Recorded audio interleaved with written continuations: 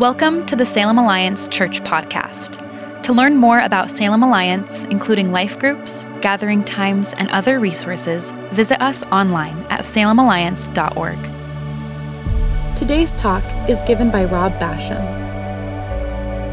Good morning, church family, and good morning to those of you joining us on live stream this morning. We are glad that you are here. My name is Rob. I'm the lead pastor here at Salem Alliance. It is good to be back in Salem. I've been traveling for the last little bit. I had the opportunity to travel to the country of Kosovo with a group of our Reach Training Institute students. 15 of our students joined my wife Jess and I. We teach a class, Nations and Neighborhoods. We were able to just do a lot. We were joined by another one of our pastors, Brian Condello. A lot of people ask me, what's it like to travel with Brian Condello?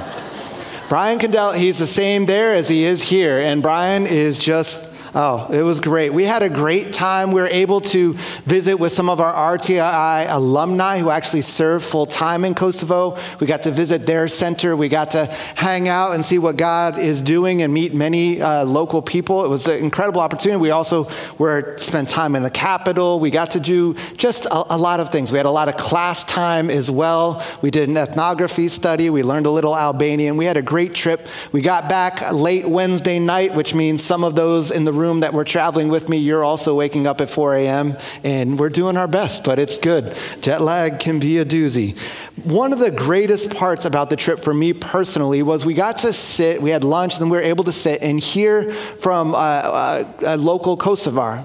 He is actually the president of the Protestant Evangelical Association for the country of Kosovo. And so all the churches of Kosovo kind of come under his leadership. The fascinating thing is there's only 29 churches in Kosovo, a city of 2 million. But when you add up what they estimate is the number of followers of Jesus in this country, it's less people than are in this room and on live stream right now. It's under 1,000 people. And as we began to just talk about that, one, that just gives you this calling of like, wow, there are countries where we need to send people with the truth of who Christ is, because how else will they hear? But also, it was just interesting to hear him talk. You see, when the church is a minority at that level, it's interesting how willing they are to fight for unity.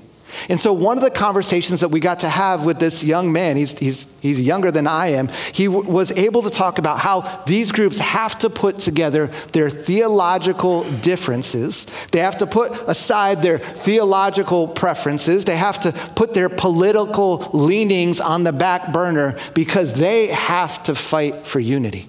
Because they are so few in number, they have to fight for that unity. And it was amazing to talk about how difficult that is, but how amazing that is. Because you see, when we fight for unity, it's part of our testimony. Here in the U.S., in the church and outside, just in our culture, it seems that oftentimes we don't want to put in the work to just look at our differences and work it out. We are attracted to the fragmenting that is happening because when you can find a community that believes everything you believe, that just looks like you and votes like you and all these things, it's pretty comfortable and you're drawn to that. Yet throughout Scripture, we're told that's not the way it should be. The large C church is also guilty of this. Oftentimes we see that's why we have so many denominations. There's been so many divisions over the years, and many are dividing even now, further splintering. It's not multiplication because it's not, the reason they're having to split is not generally a good thing. But the book of Ephesians speaks to this. The book of Ephesians is a letter to the church in Ephesus, and many scholars would say to other churches as well. And it speaks about this. It starts by talking about how we receive this grace individually, this incredible grace that is made known to us that Jesus purchased for us on the cross. Jennifer talked about this last week. But as those people then collectively come together and form little groups, little united groups that are churches marked by the Holy Spirit, something powerful begins to happen. In the book of Ephesians, there's this mystery that is being revealed to Paul, and he is now sharing that vision of a united community with others. It's that unity that I believe is a key attribute of the church, and it's what we're going to talk about today. I believe that here in Ephesians, Paul is actually saying that the unity of the church is our ultimate testimony. That the unity of the church is our ultimate testimony. It's the brightest lighthouse on the coast. It's the most captivating dress in the window. It's the signature dish on the menu. It is our most attractional attribute that we have to offer the world, our unity. It should be our church growth strategy. Diversity through Jesus. I just imagine sometimes, I step back and I say, what if those that live on our streets, our neighbors, those in our culture that are fed up with all the divisions, the fractures, the polarization, what if they said, man, I'm sick of this. Where is a countercultural community that is living in unity? Where is that community where competing opinions are able to come together, where different ideas on how we should interact with our culture and what is happening in society, where people can come together in those differences and get along and form a tight community? Where is that? Imagine if our neighbors, imagine if our city that was looking for that counterculture community said, I know where that is. That's in the church. It's in the church. And the reason they're able to do that is because they come under this banner of Jesus Christ. What if they said the church does this well? I'm preaching and I haven't even gotten to our scripture yet, but stepping out of the country for 10 days and just meeting new people, a lot of people kept asking me the same question, which caught me a little off guard. Hey, in your current calling and assignment as a lead pastor, do you like what you do? Do you like what you do?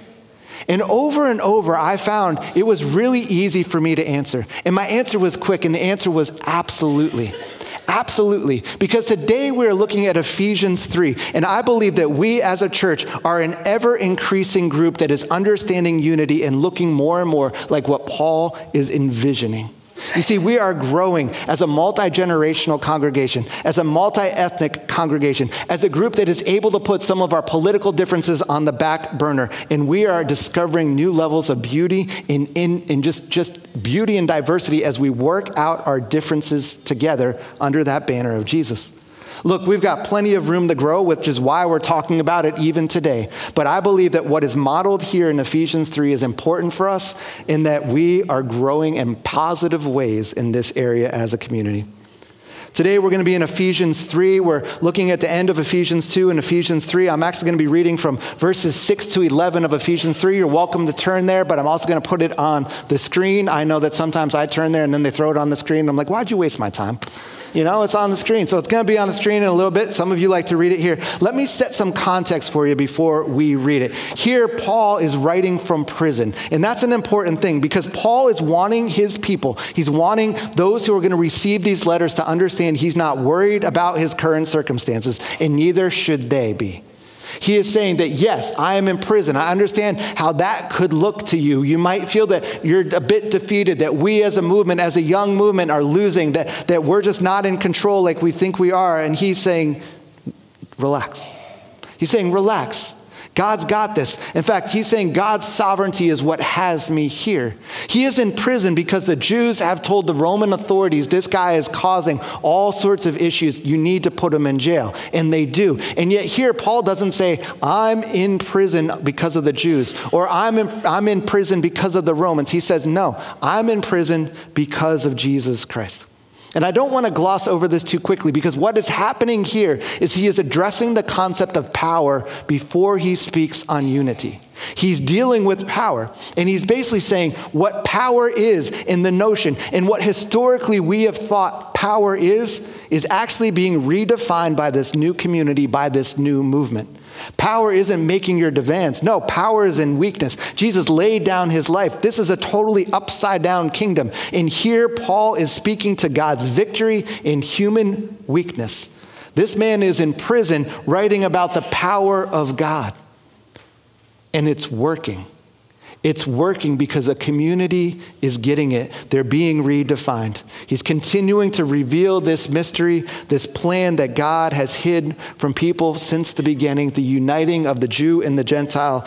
Ephesians 3, I'll start in verse 6. And this is God's plan. Both the Gentiles and Jews who believe the good news share equally in the riches inherited by God's children. Both are part of the same body, and both enjoy the promise of blessings because they belong to Christ Jesus. By God's grace and mighty power, I have been given the privilege of serving him by spreading this good news. Though I am the least deserving of all God's people, he graciously gave me the privilege of telling the Gentiles about the endless treasures available to them in Christ. I was chosen to explain to everyone this mysterious plan that God, the creator of all things, had kept secret from the beginning. God's purpose in all this was to use the church to display his wisdom in its rich variety to all the unseen rulers and authorities in the heavenly places.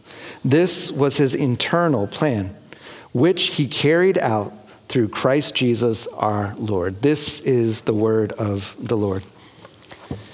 Here, Paul is further unveiling this incredible plan, a plan that had remained hidden from the Hebrews in their Hebrew Bible, from Israelite history. It's this unveiling, this plan that the Jew and the Gentile would become one new community. This plan that was so important that it even speaks into the unseen heavenly realms.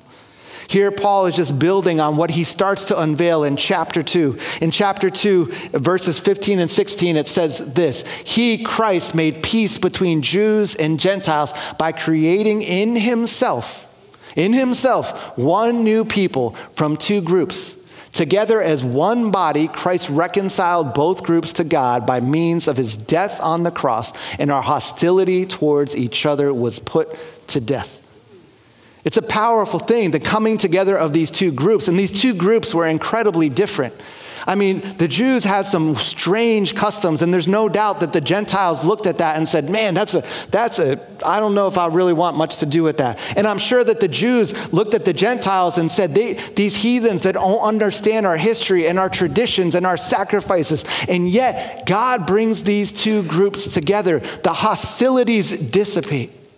This is such a rare thing. And I can't imagine for those that were outside of that bubble in the city of Ephesus, for them to see this happening just must have been just mind-blowing. How are these two groups getting along? I started to think of other examples, even in our culture, where two groups that you wouldn't think would be able to be united could be united. And it was really difficult to come up with something. And then I was like, something happened recently in our culture. I don't know if you've read this. I don't know if you've seen this. Travis Kelce is dating Taylor Swift. This is big, guys. This is huge. These two U.S. subcultures that never would ever get along or talk together are united all of a sudden. It's the weirdest thing. And they have a lot of differences. I'm sick of these reels of these wives that are like telling their husbands, can you believe Taylor Swift even put this Travis guy on the map? No one knew of him. She made him famous. And those of us that watch football are like, are you kidding me? And then you have the Swifties that are having to ask the football players, what is a tight end? What's a touchdown? And so there's all this learning that's having to happen so that this unity can be built. But it's confusing. But that even breaks down, because what is happening there, in my personal opinion, is an incredible business alliance that's selling a whole lot of jerseys, that's getting more viewers to the NFL, and is giving Taylor incredible fodder for her next breakup song. And you might disagree with me on this, but that's okay, because this is about us getting to disagree and work out our differences. So we can talk later on that. But I believe that the church in Ephesus is looking at this and saying, this is crazy. But this isn't an alliance. This is not like when you read in world history, this kingdom uniting with this kingdom through a marriage, or this country finding peace with this country through an arranged marriage. No, this is not the opening of a free trade for just a season to see if they can get along. This is not some treaty that's going to last for a little while. No, this is the walls of hostility falling. This is just everything being changed. This is powerful. The dividing walls aren't covered up. They're not opened for a season. They are demolished because of what Christ has done. Caesar would have loved to unite his empire in the way that Paul here is in envisioning Christ uniting his creation. Unity is born. And here in Ephesians 3, I see two gifts that this unified community offers the city of Ephesus. And I believe they're true for us. These are gifts that we as a unified people get to offer our city as well. The first is this: a vision and a hope for a divided world. A vision and a hope for a divided world. Paul is in chains for this. He wants us to get this vision. Our bond as Christ followers needs to be deeper than our differences. Verse 6 only confirms what we see in other places in this letter. Both Jews and Gentiles have come together. They share equally in the riches of who God is. We see that they have the same inheritance. We see that they share equally, that they are all members equally in Christ's body, that they're part of the covenant and its promises, that they equally are being built into the new temple, into a house where the Holy Spirit fills and dwells. In Jesus, Gentiles find all the privileges of equal status with the believing Jews. They share all the privileges. On this trip to Kosovo, like most trips that I take, I was with all of our students, and we get on to a plane for the longer transatlantic flight. And you get on and you take a right, because to the left is really nice stuff. And you take a right, and even on the plane we were on, you're taking a right and you're walking by. I'll throw a picture of it. These chairs, they're not even seats because they lay fully flat. And you're walking and you're looking at your ticket number. And these people are already sleeping flat. And you keep walking because RTI is a debt-free school, so we just keep walking and walking and walking to the back of the plane where we're squeezed in like sardines. Here's the thing: Ephesians 3 says we are all platinum status in Christ. We're all platinum status in Christ. And there's two really big perks that we get because of the status that we have. The first is we share in the fulfillment of the promises of the covenant, particularly the promises that were made to Abraham in Genesis 12, that all peoples on earth would be blessed through us. We are blessed to share that blessing. It's this blessing that is one of the unanswered expectations in the Old Testament and in the Hebrew Bible. And here now, the mystery is revealed. The plan is there. It is being fulfilled through this new community. We are blessed to be a blessing. The other perk that we see is the indwelling of the Holy Spirit. It is a gift for both the Jew and the Gentile as he builds his new house, as each of us become temples that hold his fire and his presence. These are equally offered to all who declare Jesus as Savior. Coming under his banner, we get to fight for unity. In Christ, the vision of unity for a divided world is seen. And with that inclusion, it speaks some truth. You see, this new unified community, the second thing we see here, that it offers the city, it's a symbol to the earthly and the heavenly realms. It's a symbol to both the earthly and the heavenly realms. It's a group that lives a different way, a group that fights for unity through the major differences. When the Israelite community, when they were born, they were symbolized by things like Sabbath and circumcision and the sacrificial rituals of animals. And yet when this new community is born, the symbols that represent them, it's a new symbol. It's unity. They're represented by unity. The early church was simply known, yes, unity. Now, over time, the cross became a symbol. Over time, the communion table became a symbol. But the church, in its original form, the symbol that should represent us is our unity. It's a powerful thing. N.T. Wright, the New Testament scholar, says this: when the church is being the church, united and holy, then the principalities and powers know that Jesus the Messiah is Lord, and that they are not. And that, it seems to me, is vital for the witness of the church in the contemporary world.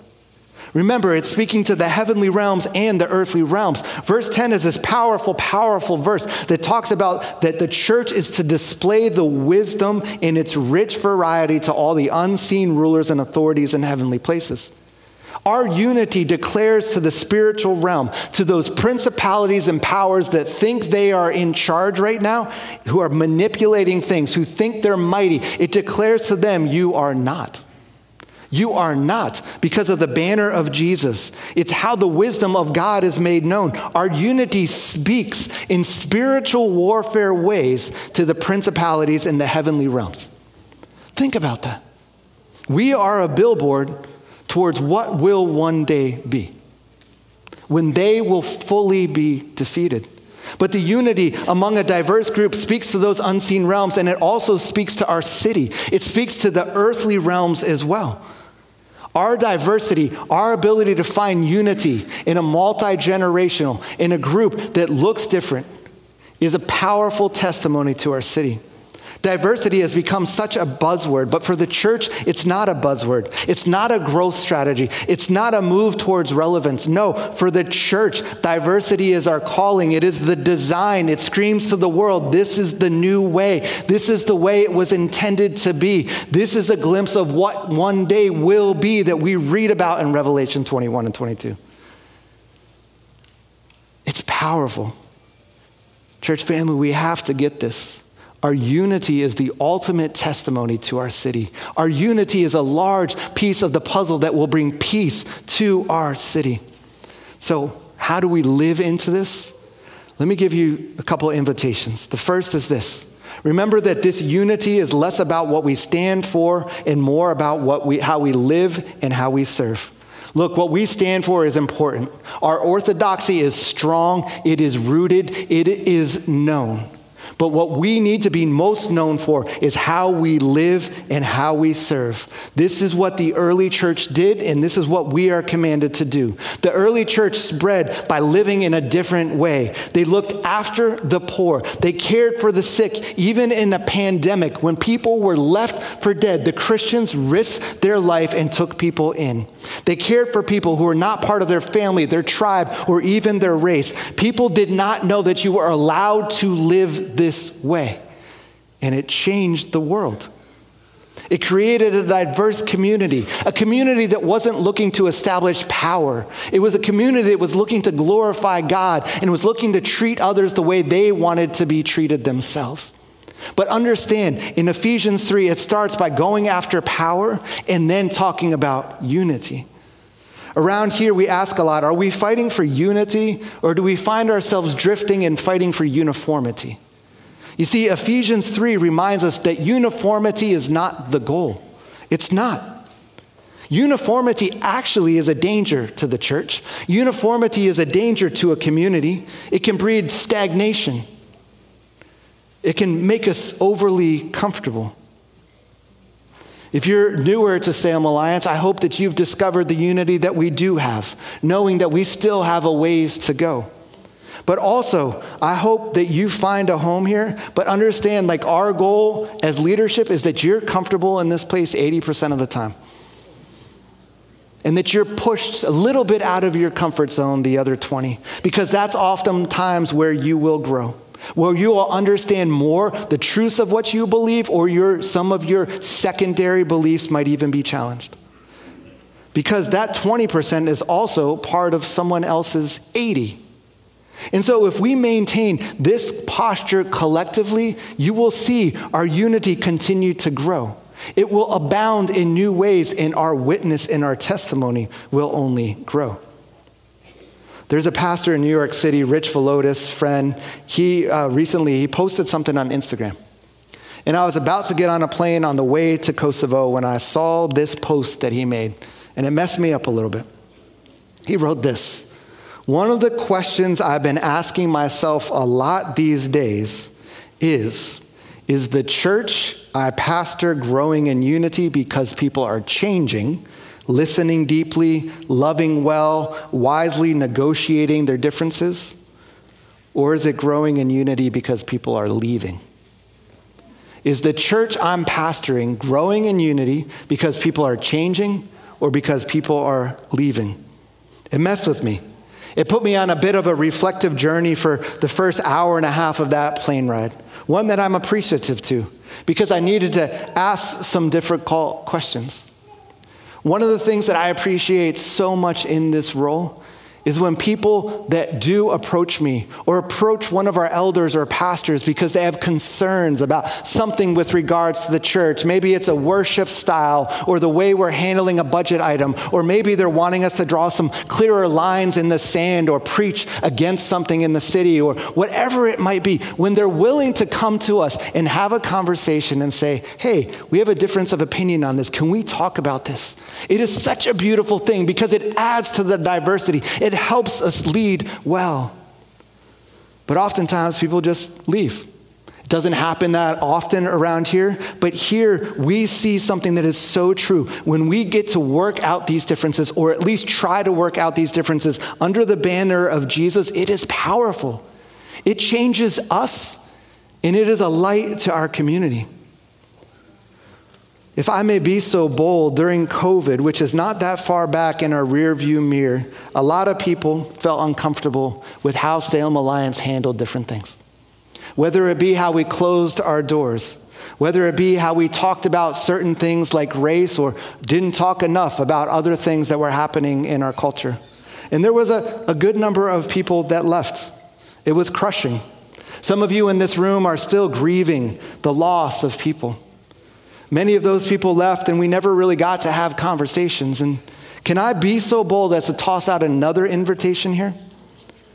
For those of you that have friends that left that have not found another community, because those that found another Bible-believing, gospel-preaching church, we love it. But for those that have not, would you mind sharing this talk with them? And would you personally invite them back to come back and at least give it another try and try to work out maybe some of those differences that are often secondary differences under the banner of Jesus? Because if we can do that, the differences in our community, if we can work those out, if we can give up some of our comfort to create a more diverse follower of Jesus community, it is powerful. Because that unity, it is a sign of the kingdom. It is our greatest testimony to the world. The second invitation that I see here for us that we are invited to do, at the expense of sounding like a broken record, the Spirit of God is in us, and so here we again are invited to be that billboard and take his presence everywhere. To take his presence everywhere. Ephesians 2:21 and 22 says, we are carefully joined together in him, becoming a holy temple for the Lord. Through him, you Gentiles are also being made part of this dwelling where God lives by his Spirit. Once again in Scripture, we see it. If you are a follower of Jesus, and his Spirit dwells in you, you are a mobile temple. You are a mini temple full of his fire and his power. And guess what? The invitation is to bring his peace and his presence and his power everywhere that you go. In this is one more way that we get to bring unity to our city. Let's pray. Jesus, we thank you for your word. We thank you for Paul and his willingness to even write this letter that we get to learn from. Lord, struggling and pushing for unity is not an easy thing. It takes work, it takes humility, it takes courage, and I just pray that you would release all of those things over us as we continue to work it out. We celebrate what you are doing here. We celebrate the unity that we do have. We celebrate the community that you are bringing together. We say it's good and we want more. Lord, we also want to see more unity in our world. Our hearts break as we look at the news. Our hearts break for what is happening in Israel and Palestine. And so we even pause this morning and we ask that your peace would be manifested in that region. Lord, we pray that your Spirit would fall with comfort on those who are just suffering from needless loss. Lord, we pray for the peacemakers that are in rooms that are making decisions even today. And we pray that their voices would be heard and that your peace would be made known. Lord, we pray for the lives of the innocent people, Lord, who are suffering on both sides. Lord, would you release resources, Lord, to bring about peace? Would you allow emergency supplies get to those who need them, Lord? And bring that comfort, Holy Spirit. But Lord, would you bring together in strange ways people who we would not expect to see together, to begin to create a change in that region of the world. And it would be under the banner of your name, Jesus. We ask all these things in the powerful name of our King. Amen. Thanks for listening to the Salem Alliance podcast. We hope you have been challenged and inspired. Salem Alliance is a community of believers located in downtown Salem, Oregon, and we are passionate about our city being a city at peace with God. To experience other messages and discover more about who we are, please visit salemalliance.org or download the Salem Alliance app. And again, thanks for listening.